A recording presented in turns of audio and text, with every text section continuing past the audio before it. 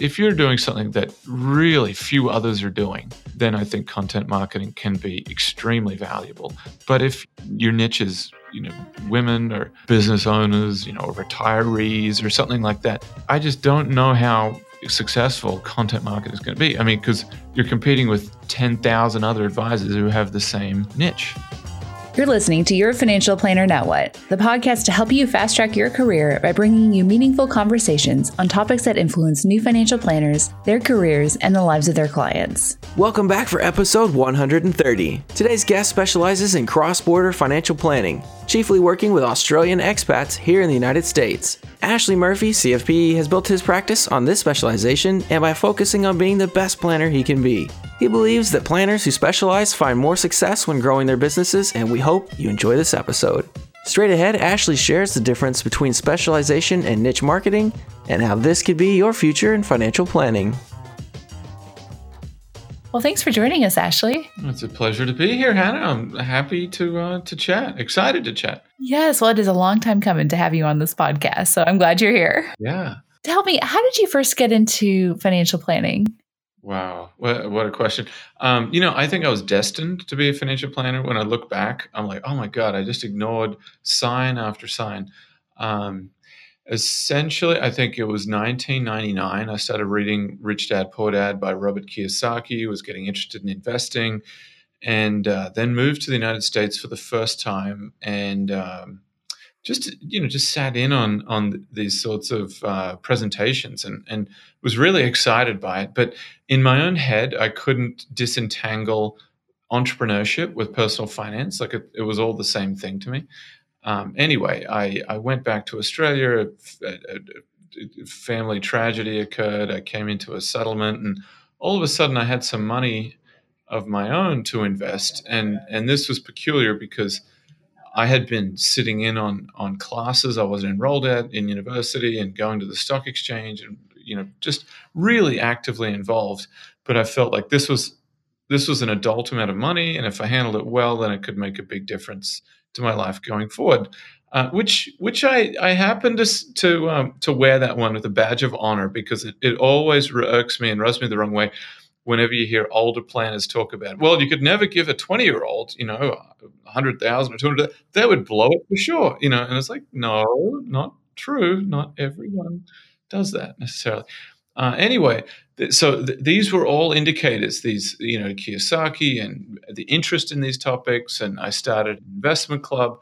But the way things were, I'm from Australia, the way things were Australia at that time were very poor from a regulatory point of view. So it was very much a sales-focused industry, and it was difficult to find an advisor that really would represent your interests and not their company's interests. So it planted a seed, but it also was inconceivable to me that I would become a financial advisor. It was like I could become a shoe salesman, a car salesman, or a financial, like it would all have been the same thing. So it was completely closed off to me.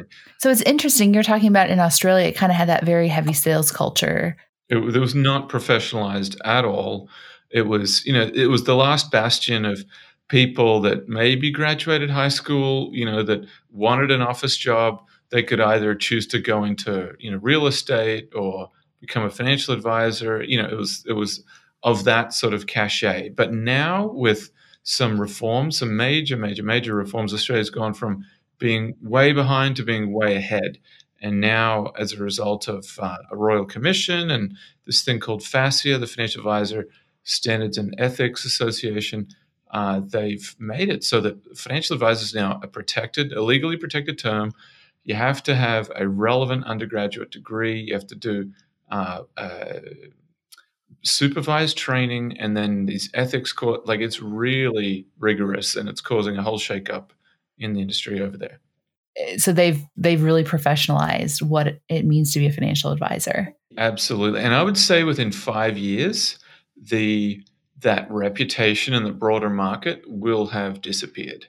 I just was at the FPA, the Australian FPA conference a month ago, and it's ground zero right now for this Royal Commission, and these reforms are all coming to a head right now. And so many of these old advisors are just like, I'm not dealing with this. I'm not going to go back to school and do these courses again, and understandably, and that's fine. And now what we're seeing is many respectable undergraduate universities are offering degrees in financial planning, and it's fantastic to see. I don't know when that occurred in law or accounting, but I imagine there was a moment, decades ago when it went from being just something that was trained by someone with a lot of experience in an office that was, it led to grading consistency between one professional and another to then becoming, legally protected and professionalized, and that's what's happening there. And so are they professionalizing like true financial planning, or is it just also just what is it investing, like investment management? Like, do they make the distinction between planning and investment management? Yeah, that's a great question, Hannah. Really good question. And the answer is yes, they do. They've gone too far, in my opinion. I actually don't like what they've done, where a financial plan is practically templated.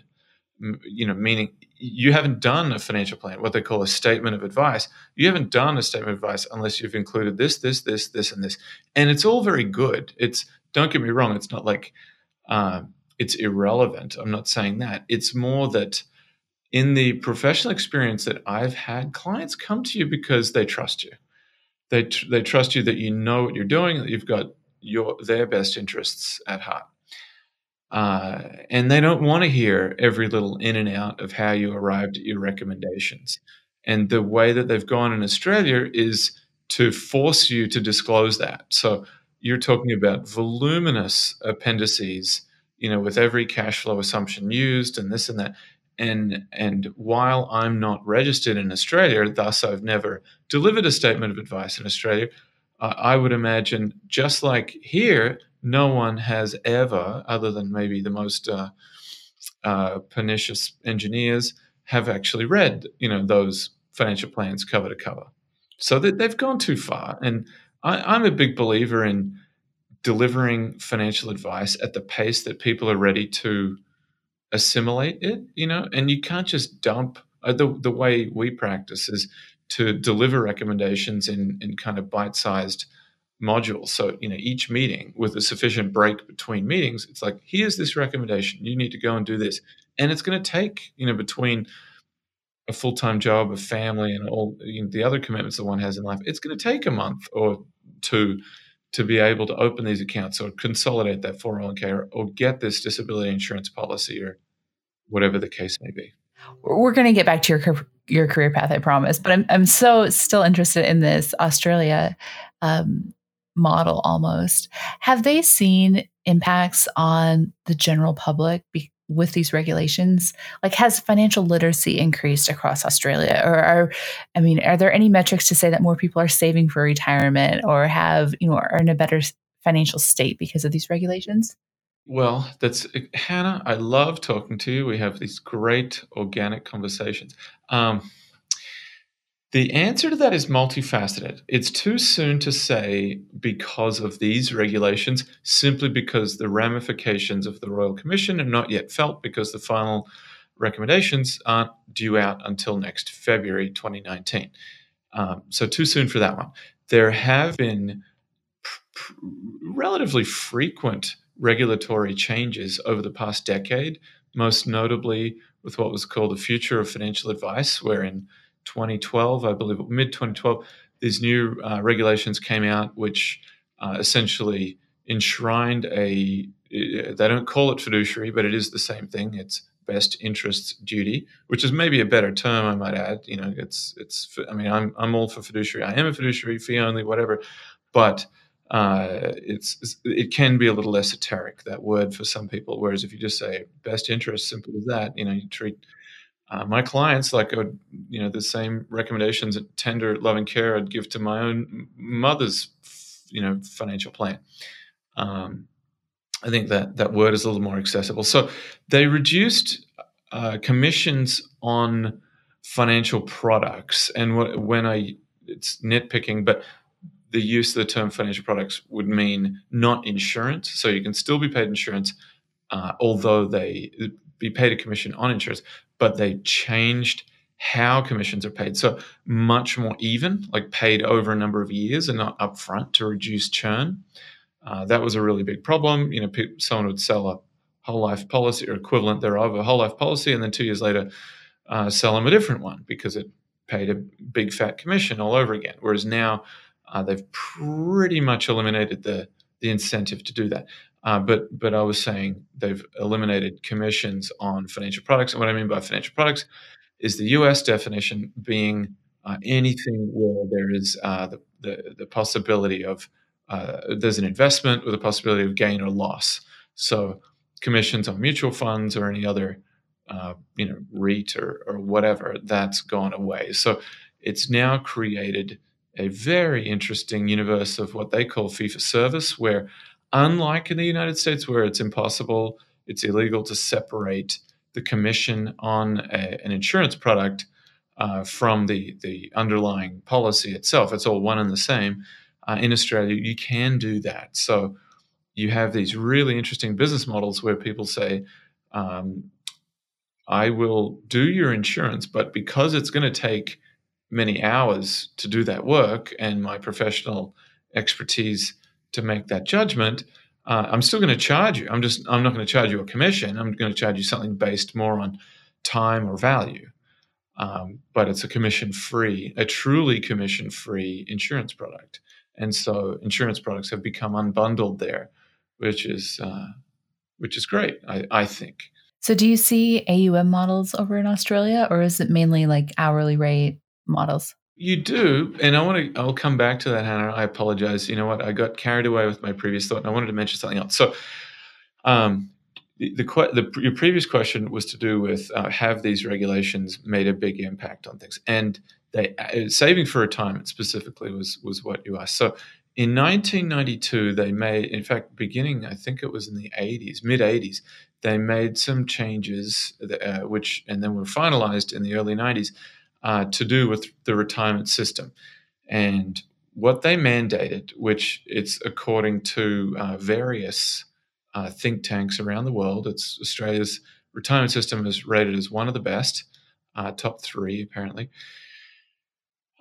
They've mandated at an employer level a 9.5% increasing over the next 8 years or something, and capping out eventually in 2025 at 12%. Of someone's full-time ordinary earnings. So no ifs, ands, or buts. If you satisfy fairly low standards for being an employee, your employer must contribute that into your what's called a superannuation fund, which is a retirement fund. You could think of it like a cross between Social Security and a 401k.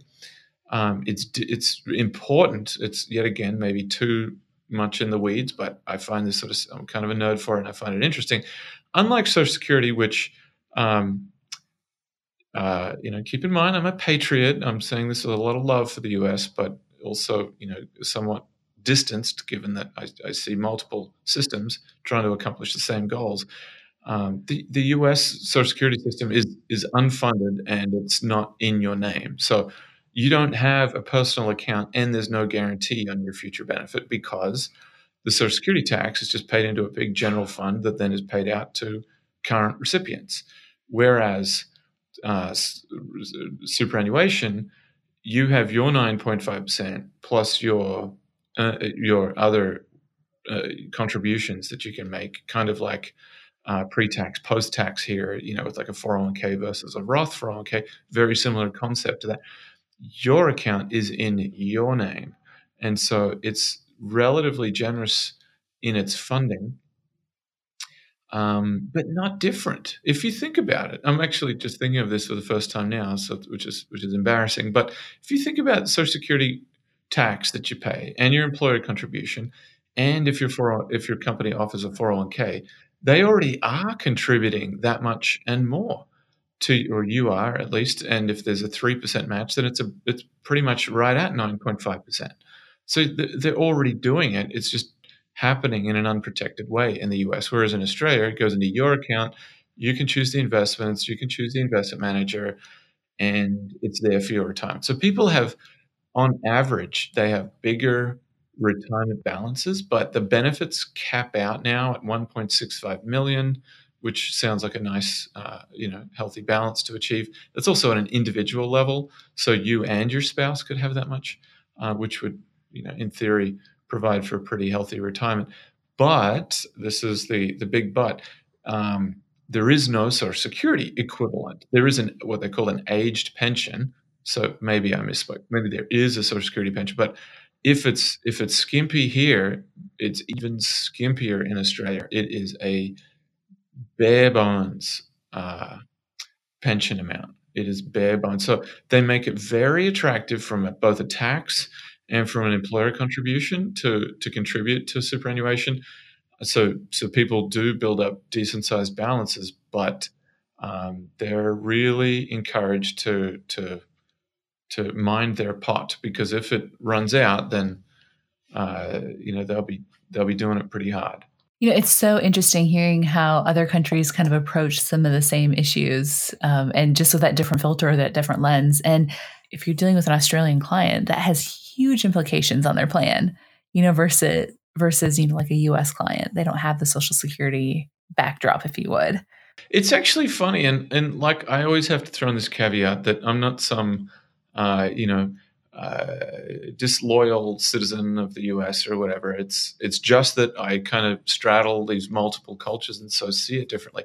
It is kind of silly if you think about it, that Bill Gates and Warren Buffett already, Bill Gates someday will receive the Social Security. I mean, isn't that ridiculous? That the wealthiest people in the world are qualifying for this aged care benefit. Like, why wouldn't we just coordinate that with the tax system so that it encourages, it incentivizes savings, and then provides kind of a disincentive if you don't save? Of course, it gets complicated and the devil's in the detail, but just an observation. Yeah, it's so fascinating to think of what if financial planners really spoke to policy issues of today. I mean, like, there's just a whole world out there that we could really have influence and really help the general public. Absolutely. When that Tax Cuts and Jobs Act was being debated a year ago, I remember thinking, "Oh my God, are you kidding me?" They're talking about that there was discussion. I don't know how serious it ever got, but about eliminating 401ks. It's like, are you kidding me? I mean, we already have a pretty meager retirement system, and to eliminate one of the last and greatest tax breaks that encourages, really productive behavior on behalf of the citizens, it would just make no sense. I want to go back to your career path. So you find yourself in the United States. You have some money now to invest. You've been researching. You have this investment club. What happens next in your story? Well, thank you for keeping me in line there. I'm kind of known for my ability to wander from interesting idea to interesting idea. Traveled around the world for 6 months. Moved to the Bay Area in 2005. It is important at this time, just to set some context here, I am a tri-citizen of the UK, Australia, and the US, and have been since birth. So it's taken me, it's funny, it's been about a year since I had this observation, this realization about myself, but people will instinctively come to me and say, "Oh, you're an Australian," or "You're a this," or "You're that." And actually, that's not true. No, I am an American. My mother's American. Half of my family is American. I've got the Midwestern uncle. I am completely American. I just happen to also have these other identities as well. So the reason I mention that is because I moved to the Bay Area in 2005 as a citizen, never went through any visas, green cards, nothing. So that's all been education for me to learn what others go through with that. But two of my brothers were already over here. And I got a job working as a corporate financial analyst, so doing essentially budgets and forecasts at a company level. And I think I wandered into that on a subconscious level. There's a theme that you might be picking up here. I guess I was quite status conscious in my early 20s. I wanted to do something high income, highly respected. So Of course, I couldn't be a financial advisor. That was just deep Class A and not something that was appropriate. So I became a financial analyst, which was a fantastic way to develop, misery and hate my job. And even though I made a lot of money, was living the high life in the Bay Area, in my mid-20s. I pretty soon, within 4 years, had the decision made for me. I got fired. I love how Alan Moore talks about getting fired. He's kind of empowered me to tell what was otherwise a shameful story. But now I feel it's been, 11 years since that happened, and I can now look back and say that was the event that caused me to become a financial planner. So I thought I had taken the last job of my life, this boutique investment bank doing financing on aircraft, and so fancy, so prestigious, but I hated it. It was the worst job imaginable. Your performance was measured by your hours in the office, not by what you did and how much you brown-nosed the boss. So I was not cut out for that. And I lasted, I think, 2 months and 29 days, and then they let me go right before my 3 months was up. And they would have owed the recruiting firm, tens of thousands of dollars. So anyway, that was early 2008. I started reading a bunch of books and going to, having informational interviews and just doing everything I could. I was like, I am so sick of starting at the bottom. I want to find my career, once and for all. What am I going to be? And it was not until I went to an information session, UC Berkeley Extension, where they were talking about their CFP program, which coincidentally ended up being as much of an advertisement for being an RIA as doing the CFP program, that I saw the light. The angels sang, the scales fell from my eyes, and I thought, oh my God, this is it. This is how to be, have a fiduciary obligation, work as a professional, same side of the table, independent, not trying to push the product of any particular provider. It just was fantastic. It all came together. So that was early 2000, and I may have misspoke. Excuse me. It was a little over a decade ago. That was early 2008. So then I began the CFP classes late 2008. Then I started on the CFA in 2009. And that was a really bad time to try and get into the business because there was double-digit unemployment, and we had the worst economic crisis since the Great Depression. So after 140 job applications, come April of 2010, I ended up getting a job at a family insurance office that found a convenient way to sell other financial services, all the while, life insurance and disability insurance was really the primary product there. I would not have chosen to work there as my first job, but it actually turned out to be about the best first job I could have ever asked for. And I mean that seriously. So I learned all about various types of insurance and annuities, and got to go to the broker-dealer conferences and went to FBA conferences, got my licenses, did the CFP study, and basically learned how 16 different advisors ran their business. And there was a lot of really great instruction, a lot of practices that I wouldn't have chosen to repeat and didn't repeat in starting my own firm. So I stayed there for 2.5 years, and then I decided it was time. September 1st of 2002 was time to venture out on my own. And I thought I could do it at my broker-dealer. I'd have a hall pass. I was one of the good old boys. Like, they knew me for a couple of years, and they knew I was a good guy, whatever. But it turns out I didn't have a hall pass. After less than 3 months, it's kind of a recurring theme here, right? With less than 3 months, they said, you know what? You're really not selling enough annuities or insurance. Your GDC is not where it needs to be.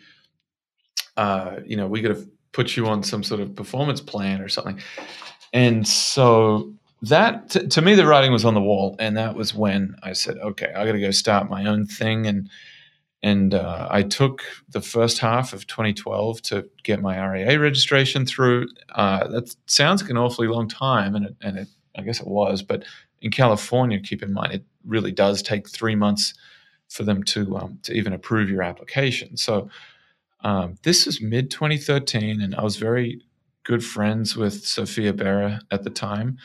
And Sophia was friends with Mary Beth, and who else? I invited Alan into a study group. And uh,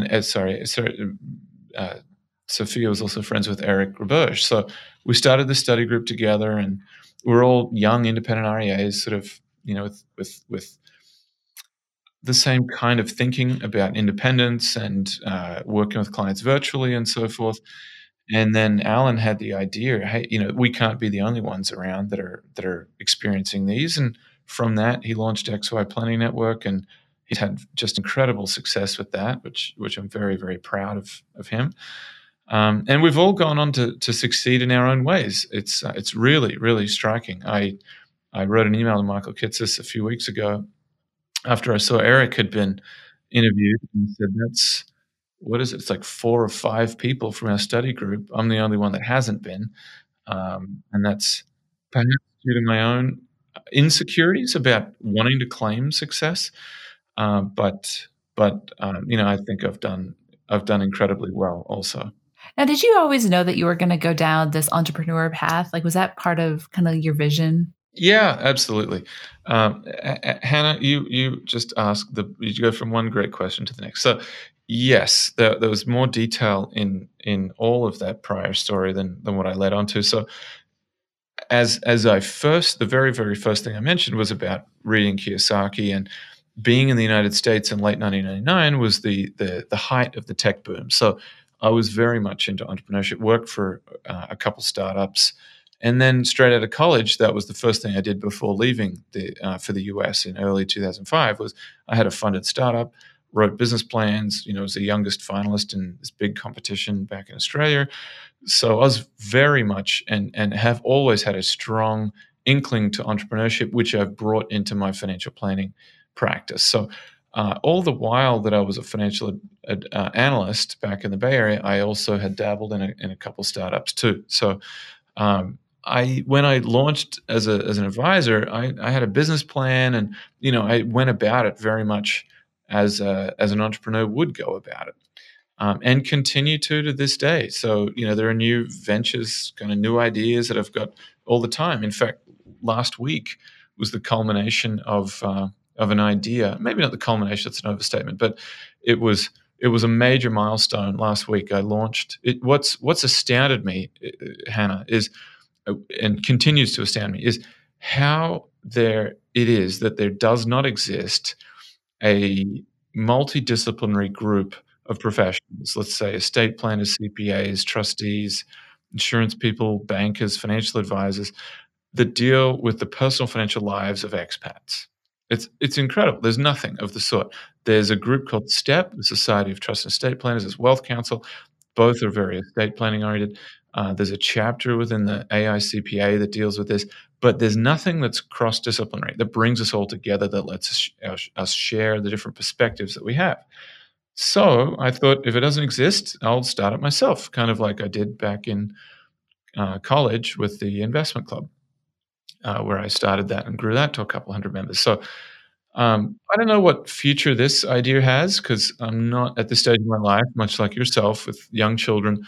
I'm not too keen on, having a super busy travel schedule. But anyway, last week was the first meeting of the group that is tentatively called. It will probably change names for reasons I may describe, but tentatively called the Forum for Expatriate Finance. And it's a Minnesota professional group, and we met, and we had representation from basically all the different professionals I just listed, and that came about from networking and finding them on LinkedIn and just sending a cold email like, "Hey, this should exist. It doesn't. Let's get together and start it, and this could be incredible." And so here we are.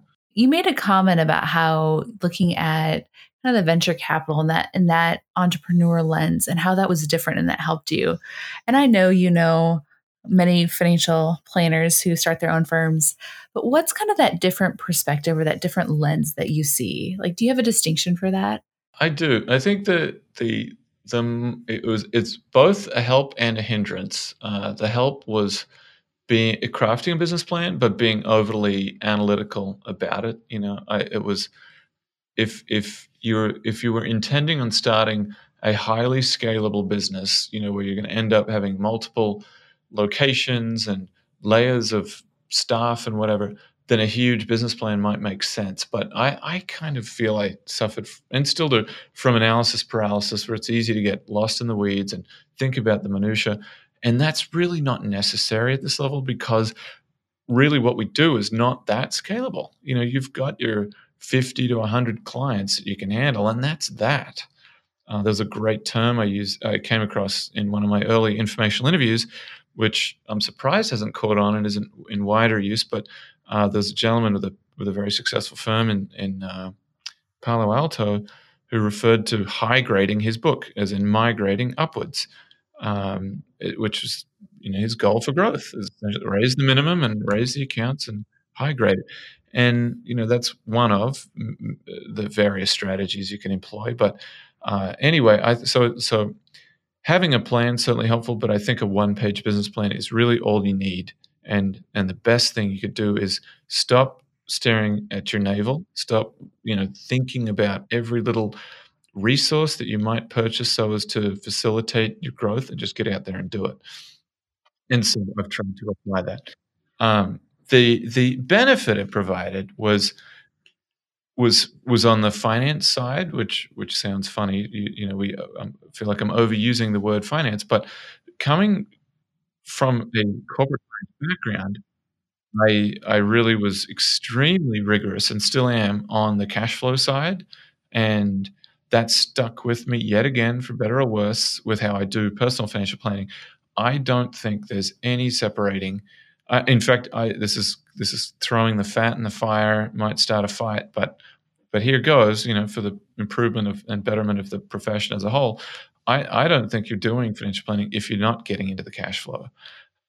I think you just have to, because the way people's spending patterns change over their lives, you just have to understand it. Of course, we don't have a crystal ball, don't know, exactly what someone's going to be doing in 30 years, but doesn't it make sense to work with the best information that you have available? To say, oh, you've got kids now, they're going to move out approximately when they're, let's say, 22. So therefore, there's support that's gone away for them. And mortgage will eventually be paid off, so we can take that out of it. Anyway, you get the idea. So I was able to incorporate that understanding of cash flow into planning for my future. So I'm not ashamed to say that I had a side hustle it's sort of a diminishing side hustle. It was kind of more involved in the first year and less involved in the second year. And then I think went away entirely by the third year. So understanding, this is what I think the number one error, and it's not just, I shouldn't say I know the number one error, because we've heard it from XY Planning Network's annual surveys. The number one error advisors make that go out independently is they might do a fine budget and forecast for what business expenses look like, but fail to fully appreciate their personal expenses. So they don't realize, oh, you actually do need 2 years of personal expenses in addition to whatever business expenses you need to get going. Now, there's going to be some revenue in there, and that's going to offset some of that, but people don't seem to have such a delineation between the personal and the corporate side of finance. You have this great plan, this great background to start approaching financial planning. What did it look like when you first started your business? I essentially took the approach that if you could fog a mirror, you were a good prospect for me. So consequently, I ended up with this motley crew of clients, all over the demographic page, which I've since had to cull and refine and focus my scope over the years, which in a separate thread, maybe we'll get to this, maybe we won't.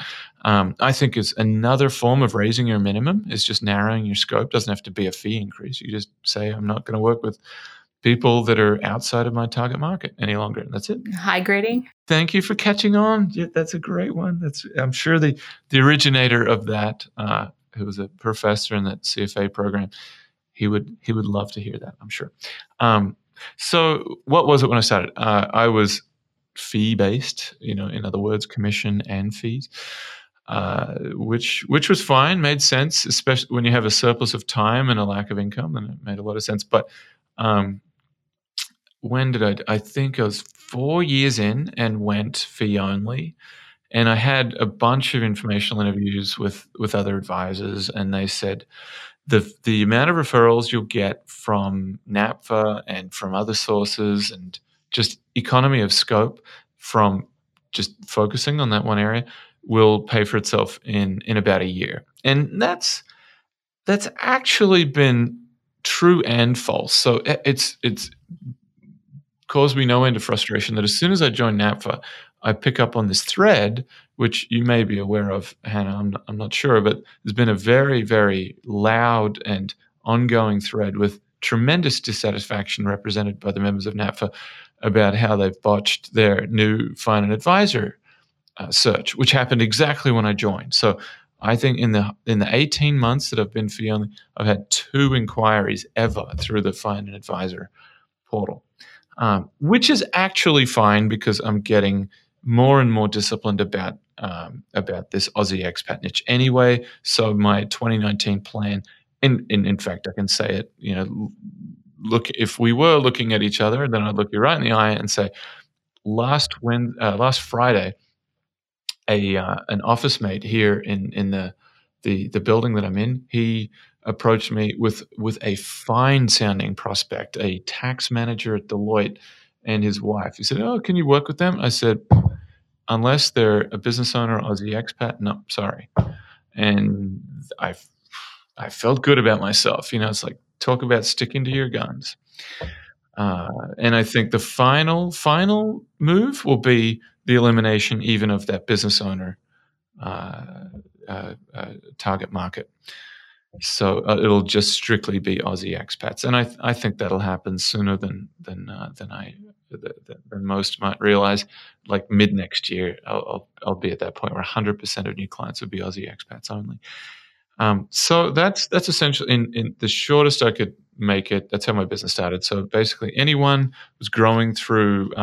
This is before XY Planning Network even existed. I was going to BNI, Business Network International, giving my 1-minute pitch every week. And that was great, by the way. For someone that didn't know anyone, didn't go to school here, didn't grow up here, how do you build a business with no contacts and no referrals, no nothing?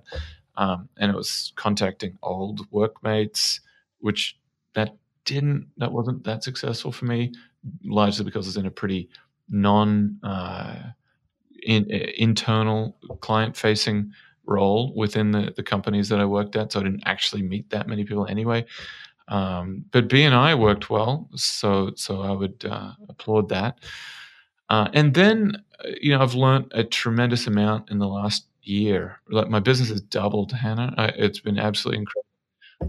In the past year, it's doubled due to a combination of things. But what I've learned is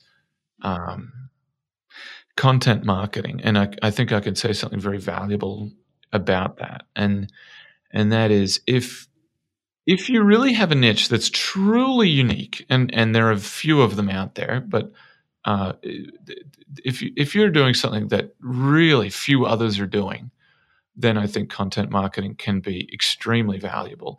But if your your niche is women, or even, I say that tongue in cheek, by the way, a majority of being a niche is kind of silly. I'm actually trying to come up with generic niches, which is why I said that, or business owners, or retirees, or something like that. I just don't know how successful content marketing is going to be. I mean, because you're competing with 10,000 other advisors who have the same niche. So that's, I think that you've got to balance your marketing mix between in-person networking, online presence, and content as well. Like, really show that you know what you're doing and that you're an expert in what you're doing. Yeah, well, you don't get much more niche than Aussie expats. Well, it's funny you say that, and thank you. I should thank you yet again for such a great question.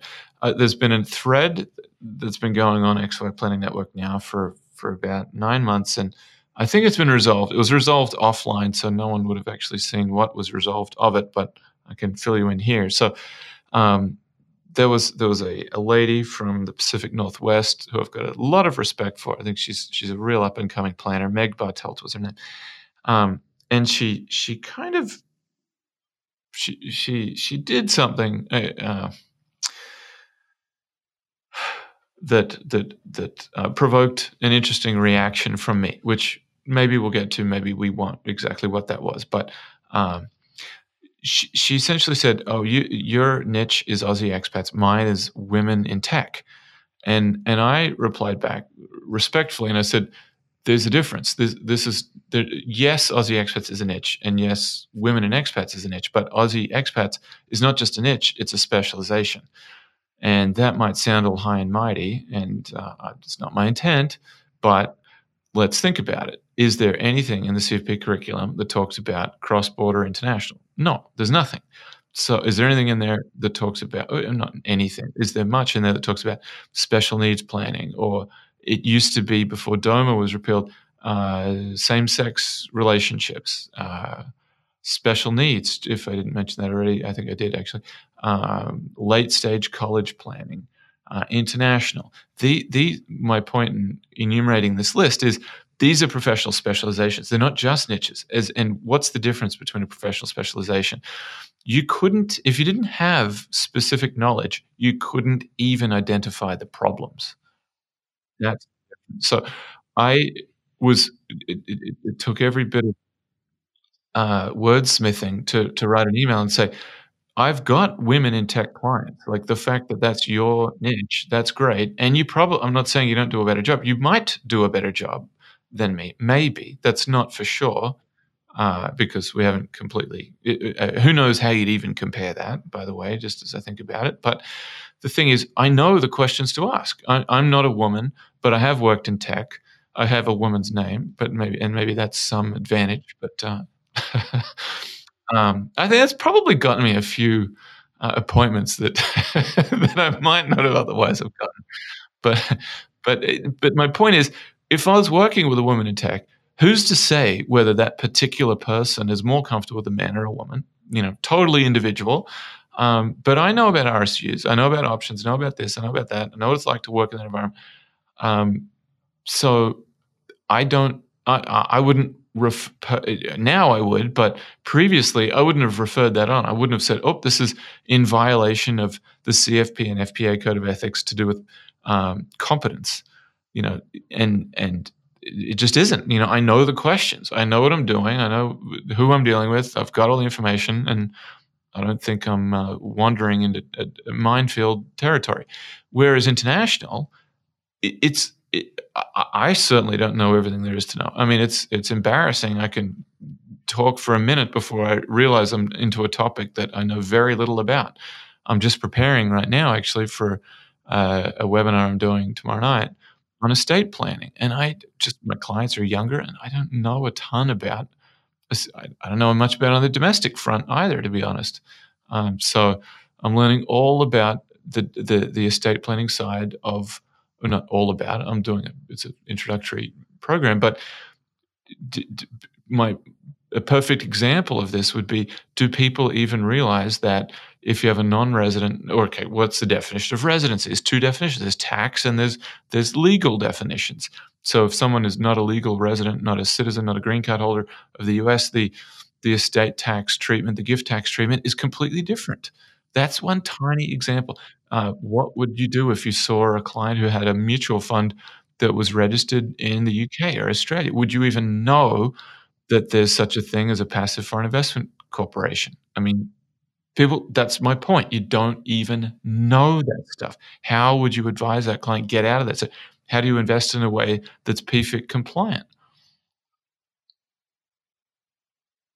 That's my point. There's niches, and the Aussie expat niche I'm in is yes, it's a niche, but it's also a professional specialty, and that needs to be delineated from simple marketing niches where there is efficiency and there is a deeper knowledge that someone may have in having dealt with many clients before, but it's not specialized knowledge. There's no is an easy argument to win. You need only one exception, but there are few questions that that a CFP wouldn't know in encountering, a woman in tech or an airline pilot or some of the other pretty dentists or whatever these niches that you hear about. They're not professional specialties. They're just not. And I don't mean to diminish anyone's work. I'm just saying there is a difference, between a specialty and a niche. Well, what I'm so fascinated by is, looking at the complexities of, it's not multicultural, but it's, different.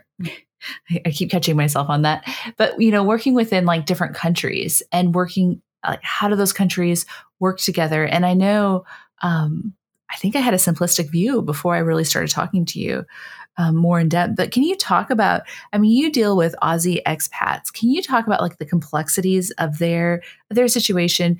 So much of what the CFP is, just it's so when to ask more questions. And I feel like this is really important for planners listening. Yeah, absolutely. So I've devised a taxonomy to do with international and cross-border planning. You'll note just then I said international and cross-border, and that is the taxonomy right there. So international is really broken up between expats, people that have migrated away from the United States, so American expats, and what I call tongue-in-cheek inpats, so people that have moved to the United States. The problem set that an American expat will have, whether they live in Australia or Austria or Germany or Zimbabwe or wherever, is pretty similar from the US side. Of course, they will have their home country issues, which only someone with knowledge of that home market could deal with. But if you're dealing with an American expat, there's, as I said a second ago, there is a pretty consistent problem set that they're going to face, depending on their marital status, their property ownership, whether their age, whether they vested in Social Security, et cetera, et cetera. An inpat, on the other hand, is going to have a different problem set, and it's actually too numerous to begin listing what they are. But I think perhaps a good way to attack this topic would be back at that thread that began with Meg Bartelt. So she reached out and she said, "Listen, I've got a woman Aussie expat who works in tech.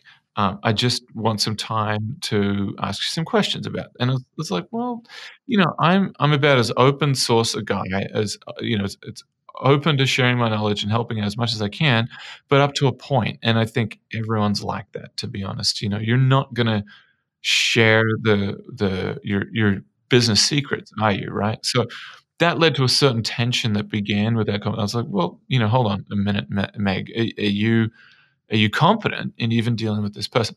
And the conclusion I've come to is it depends on the degree of their what I call international complications. If someone moved from a foreign country when they were a teenager or when they're in their early 20s or whatever, they didn't vest in they don't have any foreign pensions, they don't have any property overseas, like they're effectively pretty much just an American citizen, for all intents and purposes. Then I could easily see, hey, you know what? The degree of their international complications is so small that I think a domestic planner could do a fine job. But if someone was, say, in their probably starting from their late 20s and absolutely by their late 30s, you're now entering territory where there's just too many questions to begin even listing them here on the podcast. It's okay. Have you got a will in your foreign country? Is it valid in the U.S.? Is it common law or is it a different legal structure? Do they respect trusts? How are trusts taxed? Are they the best thing to hold an asset in or the worst thing to hold an asset in? Are they pass-through entities or are they separate entities that accumulate income within themselves? How's the tax system there work? Have you got a balance in a foreign pension account? is it even possible to get your foreign retirement account balance over to the United States? How do you do that in the most tax and fee efficient way possible? Um, what's the relative merits of the insurance? Is there something better there? Is there something worse there? Um, then it depends by the stage of the expat. I define 3 stages. There's the working holiday crowd where they intend on moving back. There's the domicile uncertain where they're here for they don't know how long they're here for. Things are good. They're going to wait and see how the wind blows and whether they come or go. And then there are the permanent movers, and it's really the permanent movers where you're going to have the most complexities. And my advice, which is seemingly self-serving, is don't try and work with these clients. Hannah, I want to start a word competition,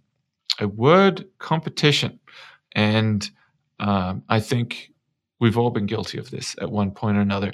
There needs to be a word to describe the planner that stretches their professionalism to handle an attractive prospect. Someone comes in the door and they say, "Listen, I've got a couple $1,000,000. I've been told that you're really good.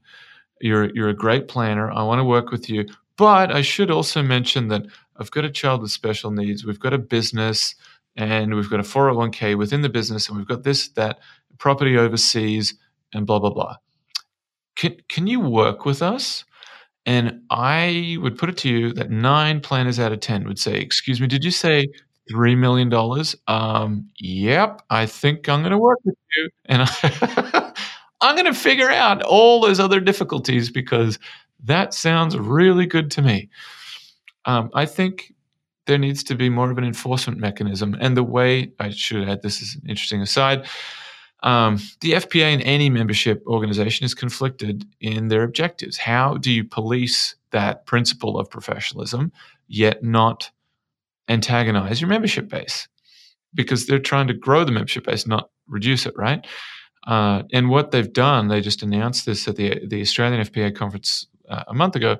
What they've done over there is they've chartered a separate organization. The FPA there has chartered a separate organization altogether whose job is enforcement. And so, the FPA itself can no longer be seen to be the policeman, chasing people up. There's now a separate organization whose job is to chase people up, which is great because here it feels like there's no naming and shaming. People just do whatever they want. And, I never, ever, ever, ever, ever, hand on my heart, set out to become some grouch that said, you shouldn't be dealing. That was never my intention. And I thought that those that were like that were like I said before, self-serving. But it really is the case. It's like people. I'll set a trap, and it's well-intentioned, but here's the trap. If someone did come to you and they said, "I'm a non-resident Australian. I live back here. Your friend or your whoever told me that you're a great planner. I've got $1.5 million in a 401k. I don't want to touch it for 10 years. Can you manage it?" Okay. Not 9 out of 10, 10 out of 10 planners would say, unless they knew better, they would say, "Oh yeah, I'm gonna. Are you kidding me? Like a 401k I can roll over to an RIA and just leave it there and let it ride and rebalance it and invest it appropriately as per that client's needs." But hell yeah. Well, no, because you're going to find out that there are practically, I didn't say zero, but almost zero institutions that would custody what's called a non-resident alien. Someone who's not a legal resident of the US, who's got that money, who was legally here at one point or another, who's got that money, but you're going to find you cannot go anywhere. And unless you rejig your entire business model to handle that one client, you're going to find out after dozens of hours spent and emails and calls, you can't actually handle that client at all. That's what I mean. That's where it's a trap. People fall, but I don't want to forget about that word competition. The We need to start to encourage professionalism and get people to swim in their lanes. Yep. Well, and knowing when you don't know, I think it's such an important piece. And, we always talk about what does it take to be a profession, and that's one of the places is when you don't know. Yeah, you know what you don't know, but also there's a shift. There's a cultural shift, and I felt it, Hannah. I felt it the strongest I've ever felt it at the Australian FPA conference a month ago. And you probably think I'm a broken record now with how many times I've mentioned that. But what struck me was the absence of sales strategies. The absence of there were 0 sessions that I attended, at least. There may have been them, but I didn't even see them.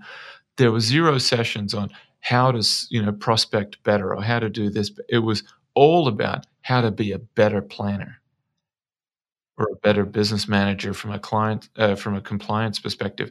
It was nothing to do with sales strategies and marketing strategies. It was all about, coming up with better advice for your clients. And that was the first time. Now, I haven't been to a NAPFA conference. I've been to NAPFA meetings, but not a NAPFA conference. That was the first time I had encountered that, and that made me feel like a professional.